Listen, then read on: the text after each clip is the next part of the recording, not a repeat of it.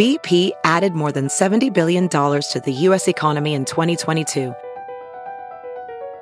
Investments like acquiring America's largest biogas producer, Archaea Energy, and starting up new infrastructure in the Gulf of Mexico. It's and, not or. See what doing both means for energy nationwide at bp.com/investing in America. It's Merriam-Webster's Word of the Day for February 20th.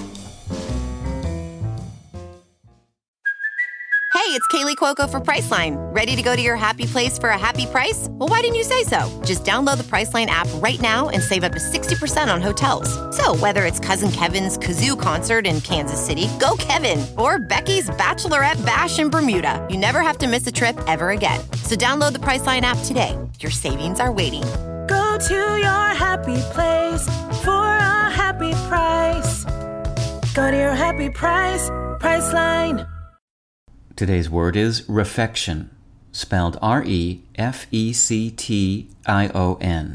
Refection is a noun that means refreshment of mind, spirit, or body, especially nourishment. It can also mean the taking of refreshment or food and drink together, repast.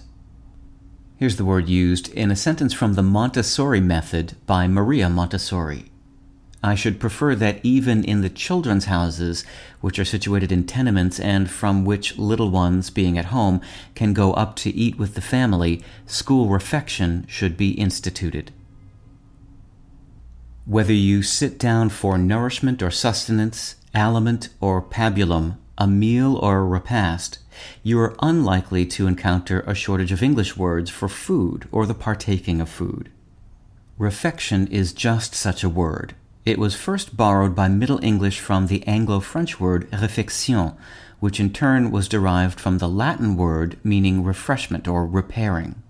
That word, refectio, comes from the verb reficere, meaning to remake, renew, or restore, a combination of the prefix re, meaning again, and the verb facere, meaning to do.